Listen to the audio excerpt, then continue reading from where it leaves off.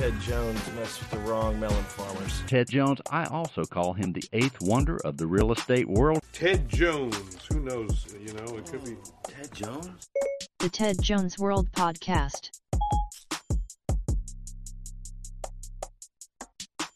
Hello and welcome to episode 88 of the Ted Jones World Podcast with Peter Moran. I myself am Ted Jones, alongside over there off screen, Peter Moran. Peter Moran. What is up, dude? You sound excited today. Are you excited? Yeah, there were like air horns going off in my head. I'm fired up. Well, Happy to be here. Let me tell you, I am very excited myself too, because we actually have part 2 of the Zach Tyler Eisen interview. Zach, how are you today? I'm great. Great to be back. Avatar star, Netflix star.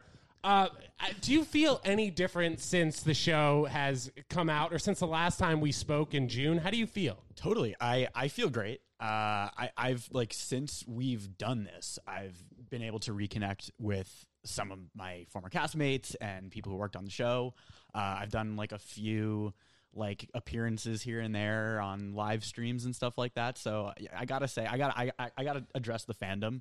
You gotta lay off Ted Jones. Oh, dude, I think I honestly think I may have deserved maybe some of the slack that I got. Fair enough. Just because I didn't watch all 61 episodes. Right. 60. No, 61. 61? I believe that there are 61. All Now, right. I didn't count every single episode that I watched, but you were credited on 60 of the 61. That's true. I thought I was under the impression it was 59 of 60, but that was also a guess. So the one episode you're not in has to do with Zuko, and Yes. it's just all Yes. about Zuko. yes, exactly. Who, Zuko alone. who had a number of things going on, and ultimately he realized that the Fire Nation was not for him, and he needed full peace. And Peter over here is I just laughing thought at you're me and just like, proving yourself so hard. You're Yeah, I'm like, Zach, all right. let me tell you about the show you were in, okay? And yes, the secret episode we record without you, that one too. So, just recapping here for everybody watching and listening on Spotify, Apple Podcasts, whether you're watching on YouTube, we are so happy to have Zach back for part 2, and Great to thank be you here. so much for coming on. Of course. So, you talked briefly just right then about how you've connected a little bit with the cast. I know you did Twitch stream. So, have you been texting anyone? Are you now going to be staying in contact with people, or how's that working? Yeah, now I actually have people's contact information that I never had for, however many years it's been since the end of the show. I was just in my head wondering how everyone was doing, but now I can contact them. It's great. We're trying to figure out how to play poker. That was something that we had come up with on a stream. We should do a poker night. So yeah, there are things in the works. I'm very happy to have these people back in my life, even in a small way, remote.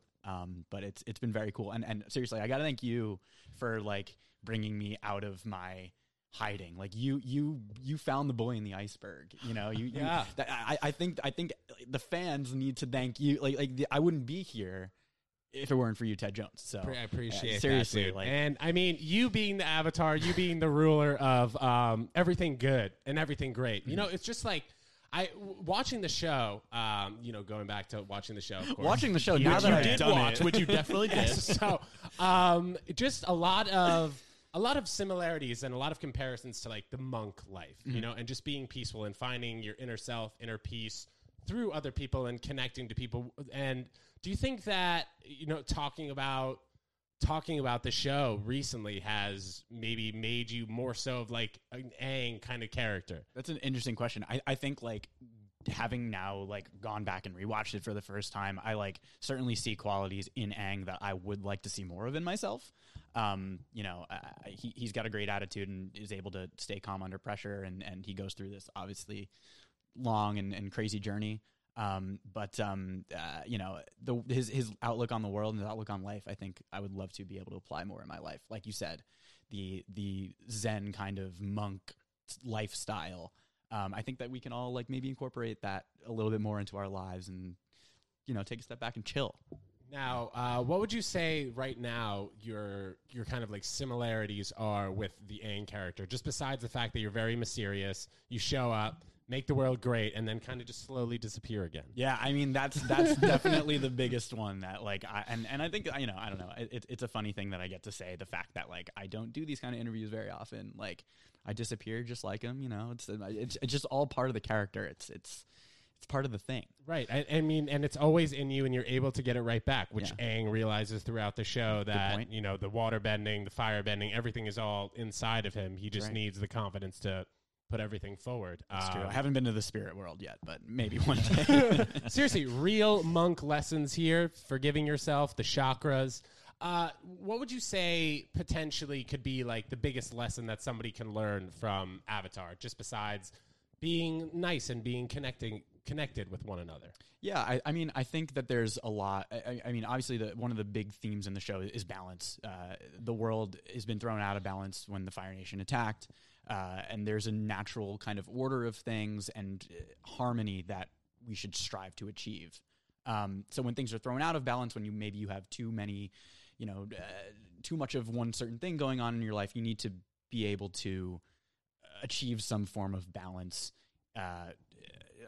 I'm losing it here. No, well, I mean, you mentioned the word balance, which is interesting. You know a lot about my diet. I eat the same as Aang does. Yeah, that's true. Aang is a vegan. That's true. And I think Aang kind of puts forward this energy that everything that's inside him will be, pushed out or portrayed outward. So having all the fruits of, I don't want to say like fruits of your labor, like fruits of your loin. Do you even say it Fruit like of the loom? Yeah, fruit of the loom, like underwear. No, but just having like everything you eat is part of you, and everything is worldly, and everything is connected. Yeah, no, everything is connected is a good one. I remember actually saying that line into the microphone for whatever episode it was, but it's I mean, part of like the natural harmony of the world and respecting where you came from, respecting the earth. And I'm personally, I'm not a vegan. I have like severely cut back on my meat intake, which is some sort of similarity between me and Aang, even though I'm not quite there yet. I still enjoy a good hamburger, hot dog, but yeah, that's a good point. That's something that you share with Aang, is veganism, right? Vegetarian, at least. I don't know if they fully said he was a vegan, but right. I'll give it to you. Well, occasionally I'll have fish too, and I know that if Aang were to catch a fish, I'm sure he'd think about eating it. Yeah, I'm sure. Sure, like in the beginning of the show, I'll refer back to the show, of course. Katara and Sokka, when they found Aang, they were like looking for fish, correct? Yeah, right. They come from the Water Tribe is very fishing oriented, and that kind of culture and community, being in the water, part of the water. Very fishing oriented. They seal blubber, I think, was one of the things that they ate. Stuff like that. So Katara and Sokka, I guess, kind of turning into your family, but ultimately like not being your family, because you kind of end up having a love interest with Katara. Where do you think like that really stemmed from? Because I kind of had thought that Katara was going to be like an older sister figure to Aang. And that's kind of how it started. I mean, I think from the moment that Aang woke up from his 100-year slumber, he saw something in Katara and was like, whoa. But that being said, they go through so much together. They travel the world, and the funny thing is that the show takes place, it was over 3 seasons, which in real time was 3 years, but it's like a summer, I think, is the timeline of the show. So they go through a lot in a very short period of time, and that obviously like can bring people together pretty quickly.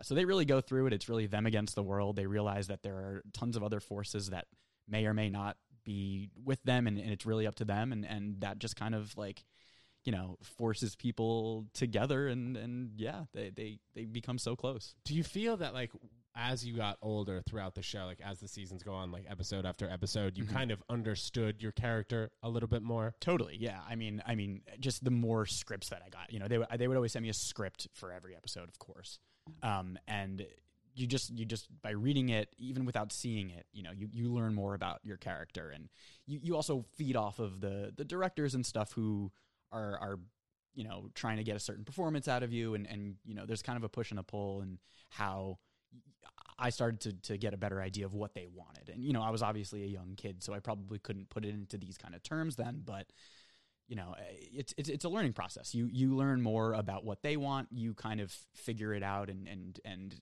you glean plot points from the scripts, and yeah, totally. You totally go through a journey just as much as your character does. Did you ever, this is like one thing I didn't ask during part one that I was curious about. Did you ever go through lines like with your mom or your dad or a family member as opposed to like Katara itself or Sokka? Yeah, totally. Especially for auditions and stuff. And like I did a little bit of on-camera acting back then. I was mostly a voice actor, but like throughout my like career, that was about like 10 years from when I was like 4 to 14 roughly. I would always read with my mom. I'm like, big shout out to my mom for making everything happen. She, busted her ass to drive me to auditions and get me in and out of the city and all that. And yeah, so she would definitely, I don't specifically remember like doing, Avatar lines with her in particular, but like when it came to auditions, you always need to bounce lines off of somebody and figure out how the natural conversation goes.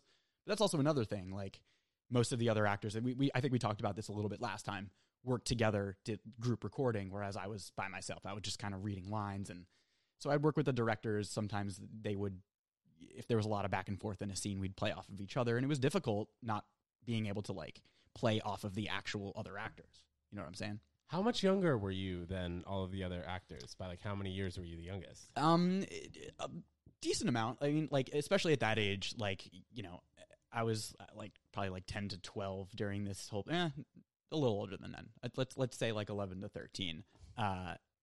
Anybody who's older than you is like way older than you, right? Yeah, totally. Like the 19-year-olds might as well be your dad. Totally. Yeah, exactly. And a couple of the other guys, I think Jack was in college. Dante is a little bit older. Dante was the voice of Zuko. Jack was the voice of Sokka. Dante, he's going to hate that I say he was a little older, but well, you didn't specify how old. Yeah, that's We'll true. get to That's Matt. true. Don't worry about it. But yeah, no, I was actually the second youngest character. Michaela, who was the voice of Toph, she went by Jessie back then, was the only one who was younger than me, and we're close in age. I think she's just a year younger.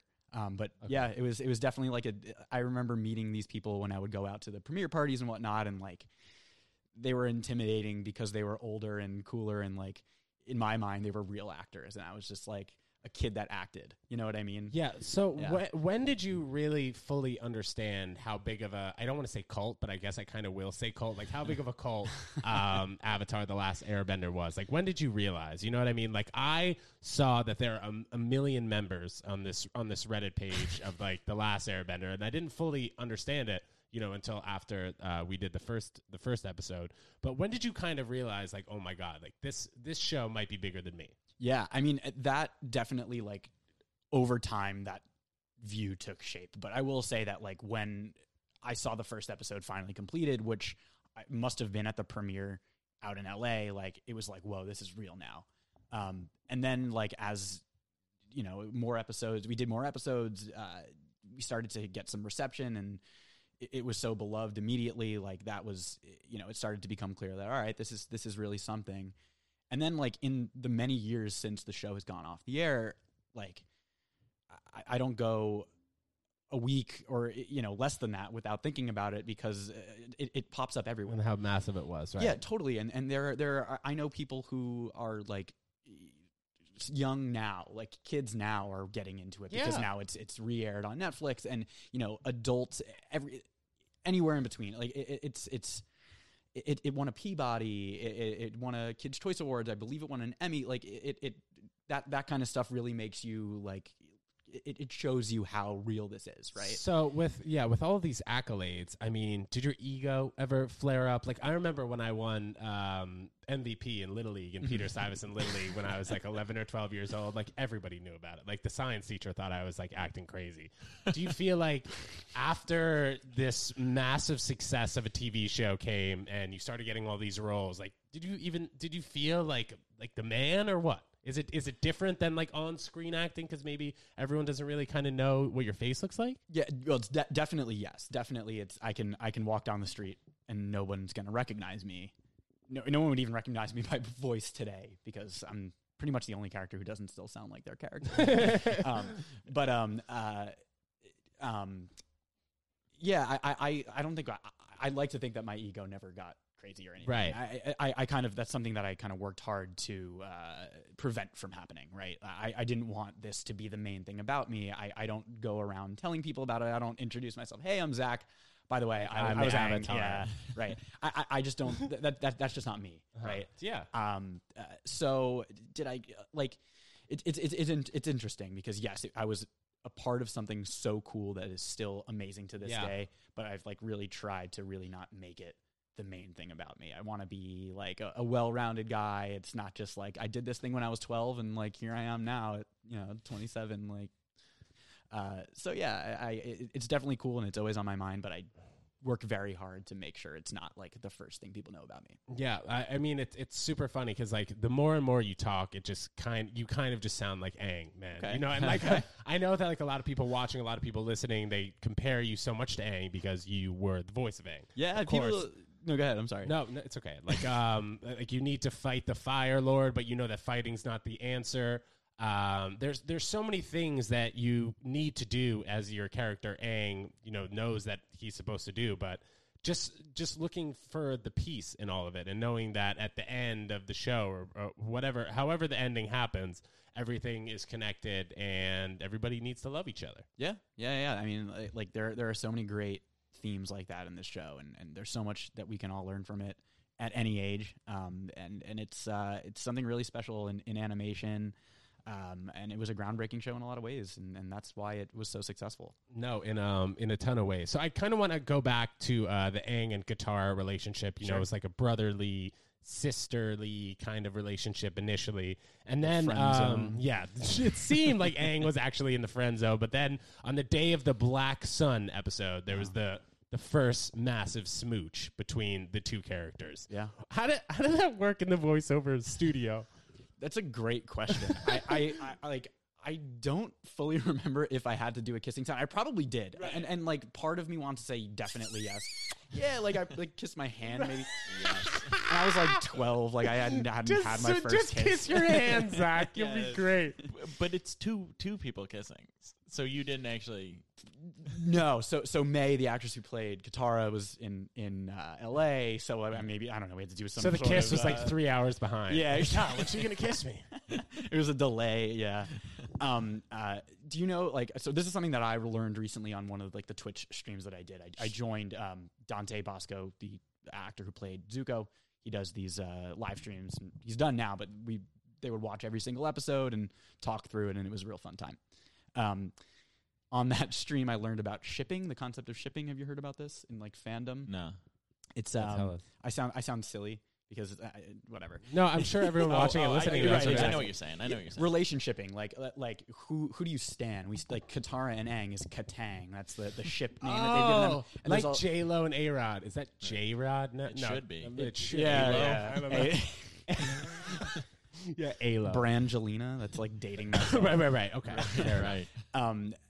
But Katara also had a brief moment with Zuko that they call Zutara. So there's a debate amongst the fans, like, who would you rather see? Who do you ship? Aang and Katara, Katang, or Katara and Zuko, Zutara? And what were people saying mostly? The debate is all over the place. I think Interesting. there's only one answer, and it's gotta be Katang. Katang. Yeah. Is that What? infuriating to you? I'd be A little bit, yeah. And May tweeted that she prefers Zutara. What? Yeah, and it was controversial, and That, she got that a lot sounds of controversial. crowd. She likes the bad voice. I was a little insulted by that, I gotta say. But no, it's just like it's a fun thing that the show ended however many years ago, and people can still debate these things. It's fun. So I want to go back and talk about Sokka for Okay. a second. So Sokka, being the brother of Katara, he's not a very confident guy. I mean, he puts off like a confident persona. In the beginning, he's like trying to be the tough guy, and then throughout like each episode, you kind of see like, all right, like what is this guy kind of doing here? Like, what is he contributing? Yeah. And then it really seems like it's up to Aang to really kind of give him his confidence back. Do you see that at all? Yeah, definitely. I mean, at first, like he always wants to project a very warrior-like aura, I guess. But he's really a comic relief character to start. But as with any other character in the show, goes through a learning process throughout the episodes, and really comes to find himself. And he early on in this series, didn't have respect for, let's say, like female warriors. In the Kyoshi Warriors episode, he was, girls can't fight. And eventually he comes around and he learns that, that's not the right attitude, and that he himself has a lot to learn. And by the end, he's a really true and strong warrior. He learns the art of swordsmanship. And just like any of all the other characters, he also had, he had a little bit of like a confidence issue because he's surrounded by all of these powerful benders, right? His sister is like one of the world's most powerful water benders. He's with the literal Avatar. Toph is an insanely powerful earthbender, and he's the only one that doesn't have any of those special powers. He's got to rely on his boomerang and his wit and his sense of humor, but that ultimately proves to be pretty important for the team. And he becomes an asset. He finds himself, and he realizes the role that he has to play. Yeah, and it's also interesting to see. I don't really know how much the creators were looking to make all of the characters visually appealing, but it seemed like all the characters were like good looking, right? They were like good looking cartoon characters. Yeah, no, this is true. This is definitely true. There are a lot of good looking characters. So Zach, before you came on here today for part 2, Yes. We reached out through a number of mediums through the Ted Jones World podcast here, and we actually have 2 questions from Ruth in Lake Worth, Florida. Okay. Now, Zach, Ruth left her phone number here, and Ruth would like us to call her. Would you mind if we call her and get her on the air? Let's do it. All right, let's see. Hopefully she'll pick up. We got producer Katie over here in the corner signaling to me with a thumbs up, and we'll see. This should work. We're all plugged in here, so let's see. It should start ringing. Okay, cool. She'll pick up. Hello. Hello, is this Ruth? Yes. Ruth, this is Ted Jones from the Ted Jones World podcast with Peter Moran. How are you? Oh, I'm fine. This is so very nice. So, Ruth, I actually have Zach Tyler Eisen from the hit show Avatar: The Last Airbender on Netflix to my left. Say hi. Hey, Ruth, it's Zach. Oh, Zach, how very nice to speak with you. You It too. was good to speak with Teddy, but it's especially nice to speak to you. So great. Okay, so Ruth, I understand you have 2 questions. I have the questions that you sent over via email, but why don't you go ahead and ask Zach the first question, and he'll do his best to answer it. Go ahead, Ruth.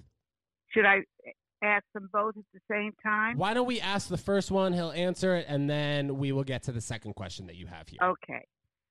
The first one is a 3-parter. 3. The characters and their voiceover actors were perfectly matched. You previously stated that you had little contact with other members of the cast, but with whatever knowledge you have, would you say the actors' personalities were similar to the characters they portrayed? And do voiceover actors prepare differently than film actors? The last part of the question is, which comes first, the art or the voiceover? All right, all great questions. Wow, you know your stuff. You're either a fan of Ted Jones or Avatar. You've heard my prior interviews. So the first question was it do voice actors prepare differently, or was that part 2? Yes. So voice, definitely, yeah. So a major difference between voice acting and on camera acting is, we as voice actors don't have to memorize our lines, which saves a lot of time. So you can really focus on like nailing your performance. You can focus all that time that maybe you would be spending on trying to memorize your lines and hit your marks and know where you have to be on camera. You can really just focus on the lines that you give, which is, it's nice. It requires a lot less time, which was great to accommodate my busy schedule as a 12-year-old to fit in baseball practice and hockey practice. That was part 1. Can you refresh my memory on part 2, Ruth? Sure. Would you say the actors' personalities were similar to the characters they portrayed? Definitely. Definitely. A great example, I think, is Jack DeSena, who voiced Sokka.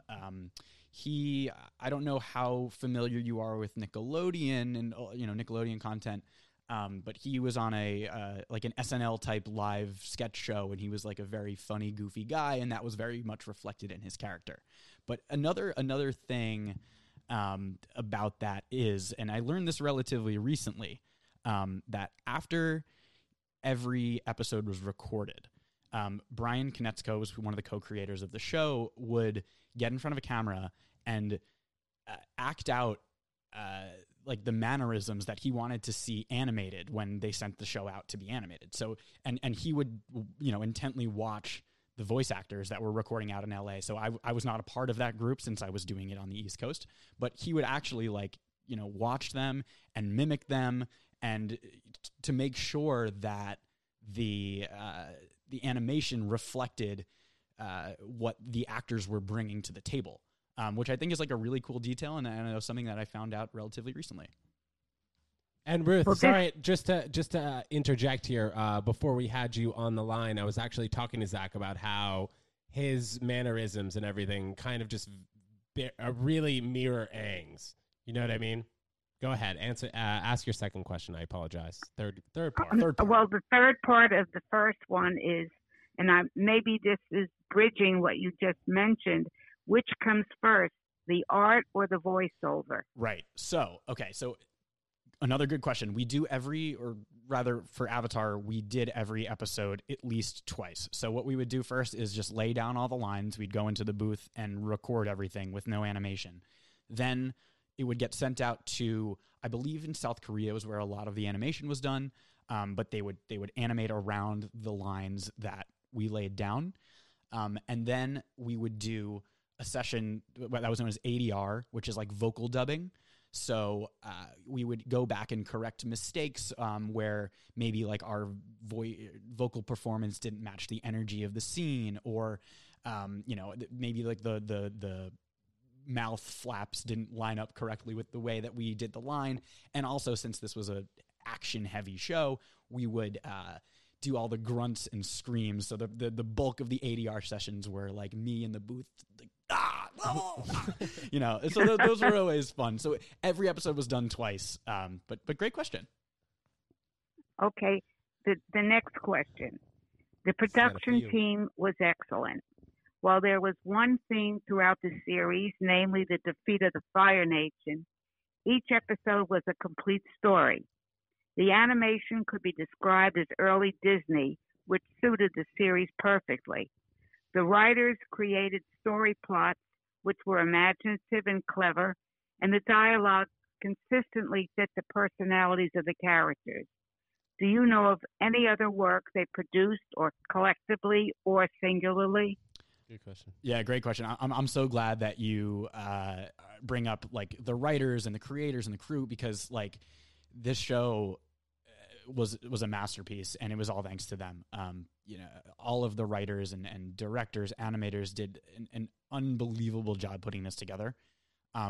You asked about the creators. Mike DiMartino and Brian Konietzko are the two main guys. They're primarily known for their work on Avatar. However, I believe both of them, being in the animation world, they work on other things. I think prior to Avatar, they did some work on like Family Guy, King of the Hill. I'm not entirely sure what each of their involvement levels were. I think Brian directed a couple episodes, maybe more than a couple.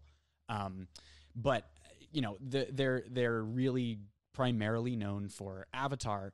But Ruth, have you watched? Did you know that there's a spin-off series, The Legend of Korra, which takes place like 100 years after The Last Airbender takes place? No, I did not see. You know what? Maybe that's the one I did see. But because I was so fascinated with your series that I looked for others, and I have to say I couldn't stick with it. Your version of the Avatar series was so superior to everything else I tried to see, and I really did try to see it. And I commend Teddy for bringing you back, because I so enjoyed the first time you were around. And you and Teddy are a great team, and I really enjoyed it very much. his questions, your answers. Very stimulating show. Thank you But so of much. course, Thanks, Ruth. I'm Avatar. Yes. Ruth, I have a question for you. How did you discover the series? Like, what drew you to it? What did you like about it? You know, I have to tell you that it was really Teddy who brought it to my attention, because I had not seen any of it except, the film Avatar, which was completely different. But he was talking to you, and it sounded so exciting. Exciting may not be the right word, but it sounded so interesting that I looked for it and I found it and I stuck with it. I hated when it was over. When you have a good Yeah, book, you 100%. don't want to put it down. Well, that's the way I felt about your series. And it was Oh. really, I don't think that too much about many others, but I really, really enjoyed it. I'm so glad. That's great. And I hope it's not a kid's thing. I don't think it is, because I think that much of the dialogue is really pointed to adults. Absolutely. I mean, people of all ages really have something to connect with in this show, and it's much deeper than your average animated cartoon series, and I think that's why it's lasted so long and has a lot of staying power. Hey, I'm glad that you discovered the show. I'm glad you liked it. I'm glad that Ted Jones put you onto it. Absolutely. Thank you for tuning in, Ruth. We really appreciate it. Ruth, is there anything else you'd like to tell Zach before we go about this interview and cut you off here? Thank you. No, I don't think there's anything else. I think that he was extraordinarily patient in giving all the answers. And I have to say, Teddy, I love your show. Thank you Thank you so very much. Ruth, we really appreciate it. Ruth from Lake Worth. Ruth, we will send you a follow-up email. Really, thank you so much for emailing in. Peter and me, thank you extraordinarily. And we'll talk to you soon, okay? I'd like that. You have Bye. a terrific day. Later. Wow, that was amazing. That was special. That was wonderful. amazing. Yeah, that was a moment. Guys, I can't. Full, no cut. That was clean. Wow. That was really great. I thought we would have had some technical difficulties or something. That was amazing. Ruth from Lake Worth, thank you so much. So I want to talk a little bit about Zuko, the bad boy of the bad bunch. boy. So Zuko starts off the show and really kind of moves forward as the bad boy of the plot. Eventually he decides that he wants to join Aang's side, and he realizes the Fire Nation is just causing a ruckus.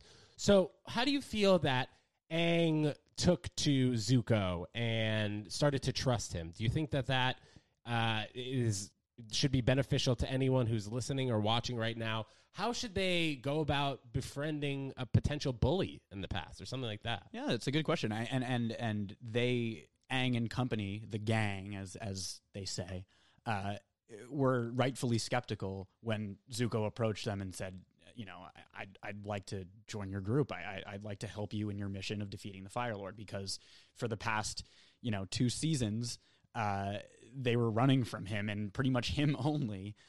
He was trying to either capture or kill them. So why should they trust him? They had been ambushed prior. They had learned many lessons that, they really don't, there aren't too many people that they can trust in the world. So obviously they had to be rightfully skeptical about this guy who was their mortal enemy. But Zuko, I think that Zuko's probably my favorite character in the show. Really? Yeah, I mean, he definitely has the biggest journey, goes through the most change, and you really see it in him more than any other character. So it was very cool to see in the 3rd season, that it kind of flipped the script a little bit. He was always the bad guy, and all he wanted to do was capture the Avatar to restore his honor. And all of a sudden, he finally listens to his uncle. Uncle Iroh, also probably one of the best characters in the show. Right. I maybe agree with that. Yeah, absolutely. Like comic relief and wisdom. I do like Momo, though. And Oh, yeah. just the classic noises. I would love to meet that guy who voices over Momo. D. Bradley Baker, unreally talented man. That's great. He did Appa and Momo and like countless other creatures in the show. right. He did even a few like voices. Yeah, no, he's kind of a legend in the voice acting world. Nice. I remember meeting him as a kid and was like in awe because I also like love to make animal noises. So do you think that Zuko offering to teach firebending was beneficial to an Aang or a Katara or something like that, or were they just kind of ready to turn a new leaf with him? Well, definitely. I mean, he clearly had something to offer and bring to the table. Aang was only a few weeks away at that point from having to fight the Fire Lord, and he did not know firebending. And, his waterbending was pretty good. His earthbending still needed some work, but, how was he going to learn firebending? He had tried a master previously, I believe in season 2, and it didn't quite work out, and they were trying to develop this plan to take on the Fire Lord, and he was kind of out of options. So I think, that's ultimately what led them to accept Zuko. I think that if Aang already had a firebending master and had the skills, they would have been less inclined to, accept him and believe him that he did change. But that necessity really drove the change in their relationship. So I guess this was kind of right around the time when when Zuko came back in the mix and he was like, look, Aang, I want to be part of your squad. Aang was like, okay, I think I was put here. I came back to this earth after being frozen for, was it 100 years, correct? It's my responsibility now, and it's my job to restore balance on these earths, on these planets. What really brought Aang to this point? How did he know? Like, what's the underlying point that you can really get out of Aang's character to see that he's such a young body in an old soul? Do you know what I mean? Yeah, no, absolutely. And that's partially explained through like his journeys in the spirit world, right? Where he meets his previous incarnations, all of the prior avatars, and ultimately realizes that he has all of the power that he needs. That's not to say that you can't learn anything from anybody else, because he and the gang meet so many powerful benders and talented warriors across the way that they learn from and team up with. Ultimately, it's spoiler alert, it's a lion turtle who gives Aang the power to bend energy at the end. Yeah, before you guys hear that spoiler alert, go back to part 1 and then come back to part 2 right there.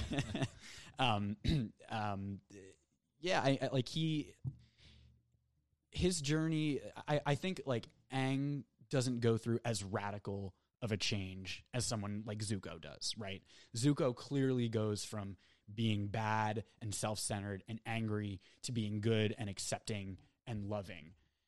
Whereas Aang kind of already had all of those desirable qualities, all of those, he was raised by monks. He was very peaceful and knew he was the Avatar and struggled with that a little bit. But his journey was a lot more internal. He had to learn about himself. He had to learn from himself. It's a little bit more of like a nuanced kind of character change, which is really interesting. Yeah. But yeah.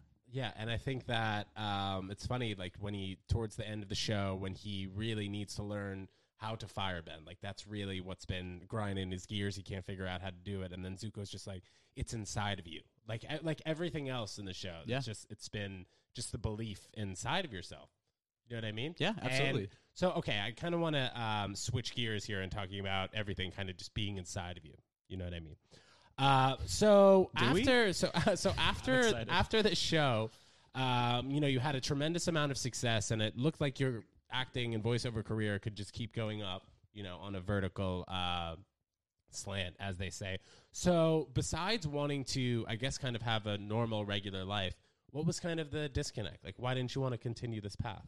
Yeah, I mean, it really was driven from me kind of just wanting to have a normal life.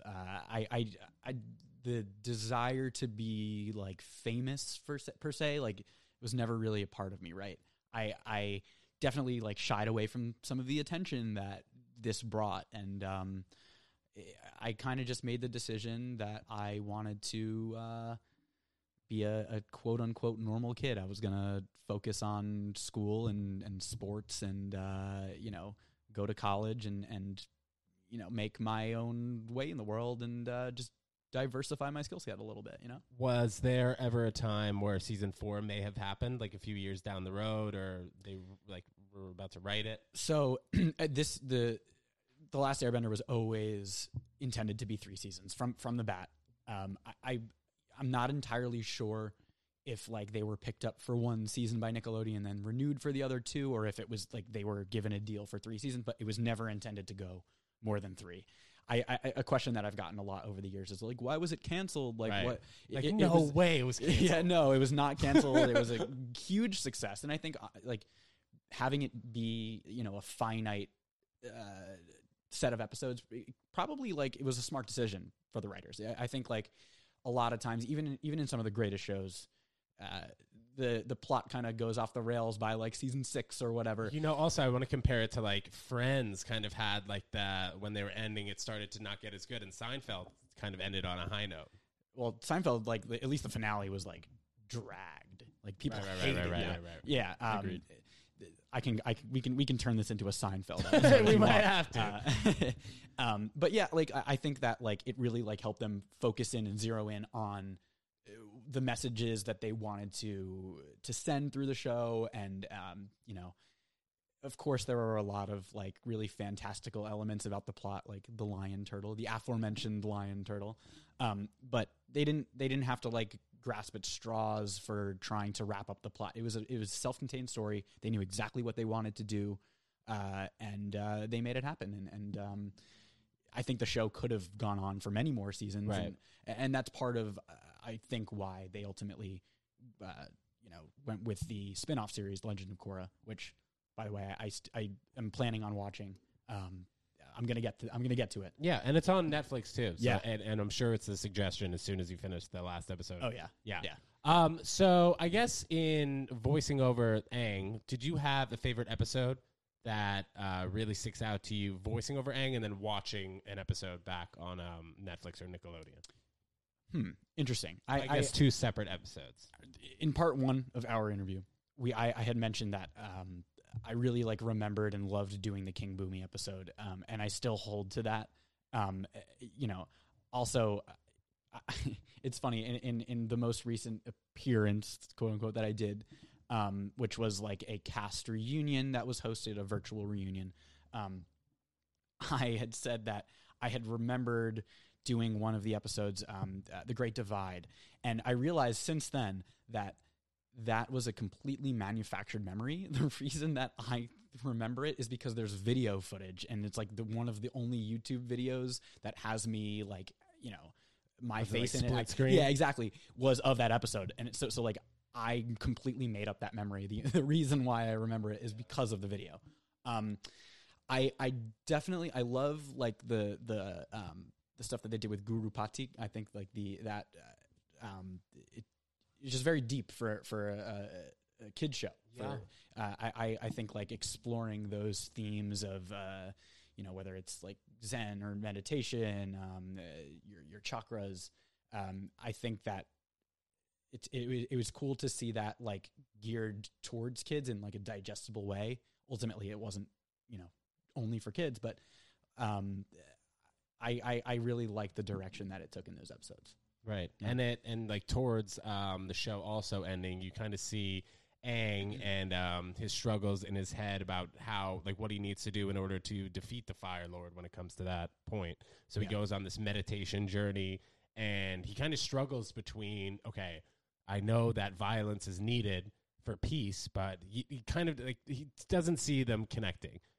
Even in today's world, is violence needed for peace? When you think about COVID-19, what we're going through now, was this created by some sort of violence? Is there some peace that needs to happen because of the violence, or whatever we can really compare it to nowadays? But I think that everything being inside of us is really a message that you yourself, Aang, portrays to everybody who watches the show. Yeah, totally. Ultimately, the power to defeat the Fire Lord rested inside himself, and he just had to figure out the best way of doing it. that's another thing that I admire in Aang is like his aversion to violence, that he doesn't want to kill the Fire Lord. Yeah. You know, and I think that's it's a cool lesson in a show that there's a lot of action and there's Tons of action. yeah, and violence, but not super gory or over the top violence. But there are, you know, tons of battle sequences, yeah. of course.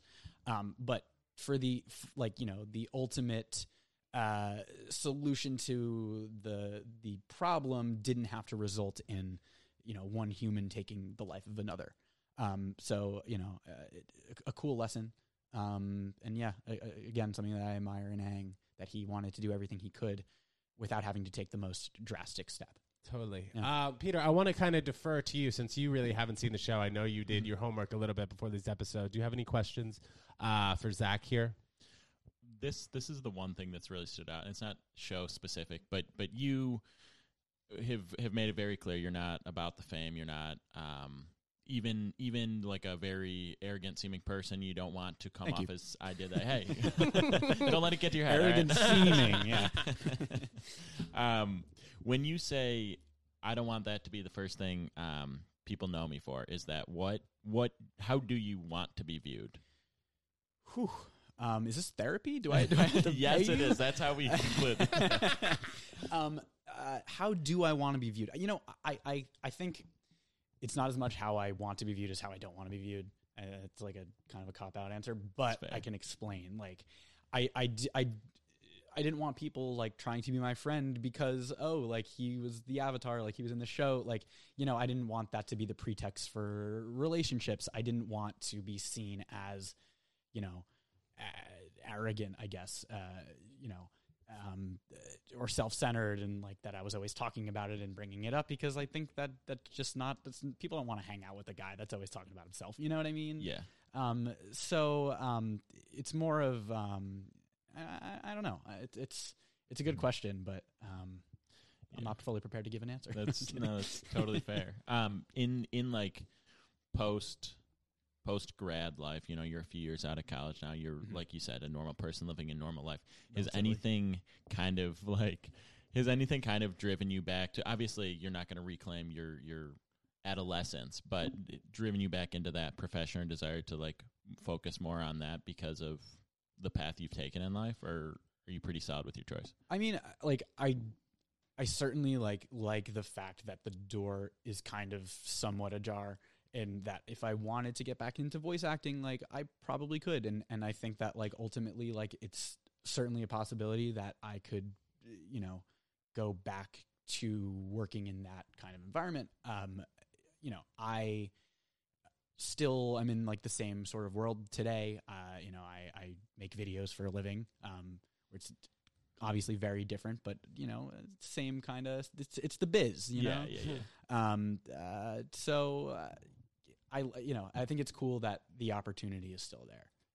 But I'm not really jumping at it this moment in time. It's understandable. You never know.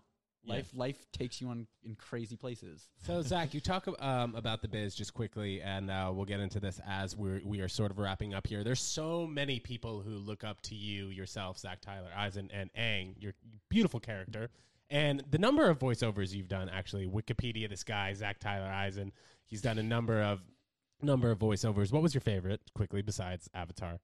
Okay, so not counting Avatar, Yes, what was yes, my yes. favorite thing that I ever worked on? And then I have a follow-up question to that, if you want to take a second to thinking about that. Not a three-part. You want a second? I'll give you a give me a second. second, give me a Okay, second. so how does one get into voice acting? How does one get into acting? Like, let's say myself, I want to get into it. You just made an impression on my head. Now I want my parents to start taking me to auditions. I want to go for voiceovers. I want to be Aang 2, part 2 of Aang. You know what I mean? So how does someone as young as like you, when you started, get involved in the whole game? Yeah, that's another great question. I don't have like specific advice for 4-year-olds who are listening to Ted Jones World and want to get into the acting world. Most of them. Yeah, right.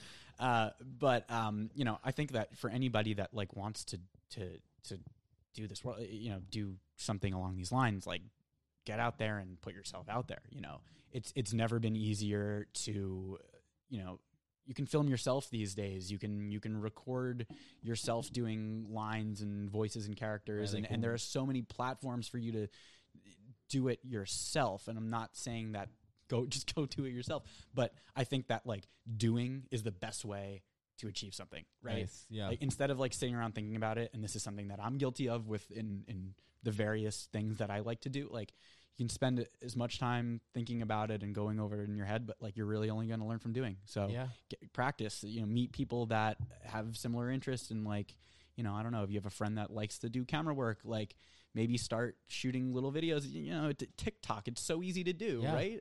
And you never know where it's going to take you, and you kind of just ultimately have to like try things and find your voice. And if you like to write. Don't say you like to write, just do it, right? Yeah, do it like Shia LaBeouf style. Absolutely. Like, it's true. It's kind of a cliche answer, but like I believe it, right? Preach. Nice. So, if you had any time to think about that between the question that I just asked I didn't. What would be your favorite, I guess, cast situation that you've had or been cast in? Excuse me. Yeah, I mean, I can't not say doing the Ant Bully, which was the feature film that I did. We spoke about it a little bit last time. Yes. I was the main character in a feature film that starred like incredible actors, like Meryl Streep was in the movie, like Tom Hanks produced it, Julia Roberts, Nicolas Cage. I feel like a broken record a little bit, but like it's true. Like, oh my God, I was in this movie with like all of these living legends and was the main character. I had more lines than any of them. Like, that is a really crazy experience for anybody to have had. Does that give you any motivation to continue doing what you were doing at the A-list status level? Be transparent. Like, I mean, Peter, if we were friggin' A-listers, man, I don't know. I think it would get to our heads. Doesn't sound like it's getting to Zach's head at all. It seems alluring to most people. Yeah, sure. And I think like when I talk about it, and I'm like, oh, it was no big deal. Like, that does like anger some people. But like, I don't know. I really feel like I'm a much different person now than I was then. Obviously, it's been quite the number of years, and I've gone through my own changes and stuff. And I think that like what I wouldn't want is to, if I ever wanted to get back into acting, to rely solely on my prior experiences, right? Like it's so easy for me to put on a resume or, whatever, like that I was in this movie that Tom Hanks produced, but I would want to earn it on my own merit. And that's something about me. I always want things to be earned. I don't like them to be given. It's funny that you said that, but at the same time, like, you've also earned your own merit. You've done a number of shows, and you spent a ton of time in your life just voicing over acting, Yeah, no, I mean, and that's valid too, because it's not like it was a different person. It was me. Yes.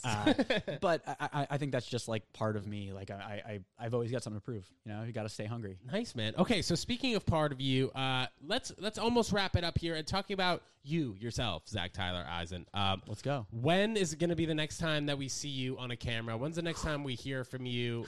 We don't want you to disappear for 100 years like Aang, of course. Okay. Peter and me have had a great time today. Peter, correct? True. Best day of my life. Yes. So what's on tap for the next 5 years? Between, I guess now, I don't know exactly how old you are, but you're pretty close to 30-ish within 5 years, maybe. Right? Within 5 years. It's a ballpark. All right. Closer to 30 than 20. Fair Might enough. be there. Okay. Woo. Perfect. I like this round. What do you see for yourself? It's a great question. That is something that I am trying to figure out, right? We are all going through it. Right now, I'm a cinematographer, videographer, camera guy, and I love doing that. But I also want to learn other skills and kind of see where my life takes me. When's the next time you're going to see me on camera? Yeah. Dude, you got me on twice. I know. I mean, I'm happy. I mean, we are happy here. Yeah. I'm just speaking for everyone out there. How long is it going to take for you to upload this? That's the answer. There you go. When it's an uploaded, dude, it's also crazy. Like, you guys were giving me such a hard time, some of you, asking when part 2 was, asking what they're like, who's this schmo over here, Ted Jones on the couch. I'm so happy that we got Zach here back for part 2. Peter, so happy to have you in the mix, and happy to have producer Katie over here sitting to my 45-degree angle. She's going to be doing a lovely job putting this together. Zach, is there anything in particular you'd like to discuss? I'd also just like to say one thing before we go off the air here. You came in today to the studio. You weren't so pumped. You have some issues moving out of your apartment, but now your energy has fully changed, and I hope you have the best rest of the week. Thank you so much. Yes, you mentioned I'm in the process of moving. So much fun, especially in New York City. No, I do want to say, I just want to thank you again for bringing me back out into the world. I think a lot of the fans owe it to you. They've been asking, they've been wanting to know what's happened to me for a long time, and rightfully so. You know, of course I like my privacy, but I'm sure people are curious. So, but they have you to thank. Seriously, thank you. If it weren't for you getting me to do these interviews, I don't know if I ultimately would have been able to reconnect with my castmates, and I've had a really good time doing that, and it's been a fun few months that this has kind of been a new thing for me.